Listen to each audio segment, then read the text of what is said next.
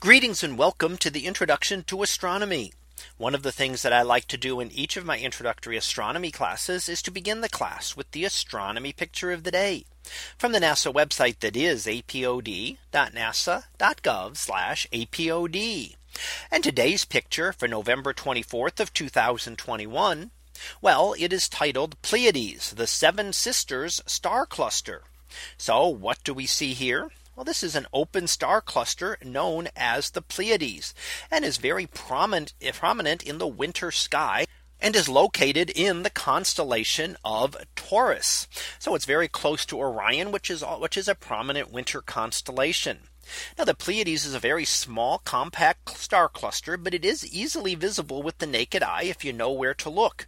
And in fact, when you're looking not quite at it, you can see it rather distinctly as a grouping of stars. Now, you don't want to stare straight at it. It makes it actually harder to see. If you look a little bit off of it up in the constellation of Taurus, you'll see a fuzzy patch there. And if you look a little off from that, you can usually see pretty well the Pleiades cluster. It's an example of an open cluster of stars, and that is a cluster that is not gravitationally bound together. So here we see the cluster, the stars, as they are in a dust cloud, and we see what we call a reflection nebula.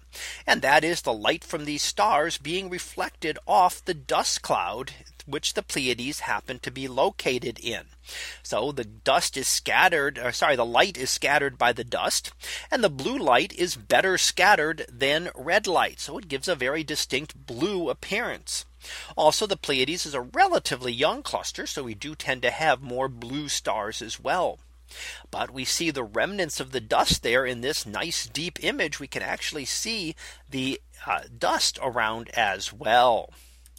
Now, there are six prominent stars, which would represent six of the seven sisters. And one of the legends about this is that perhaps the seventh star, one of these stars, has actually faded over time. As we know, stars can get brighter or fainter. So it's quite possible that another star that used to be here has become a little bit fainter and no longer easily visible to the naked eye. So the most prominent six are the brightest stars in this cluster, but there may have been another one that has now faded a little bit and no longer easily visible with the naked eye.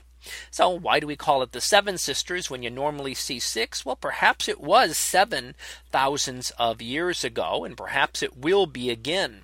But of course, the number of stars that can actually be seen will depend on how dark the sky is in your area and how good your eyesight is, how well you're able to pick out some of these stars from the surrounding area.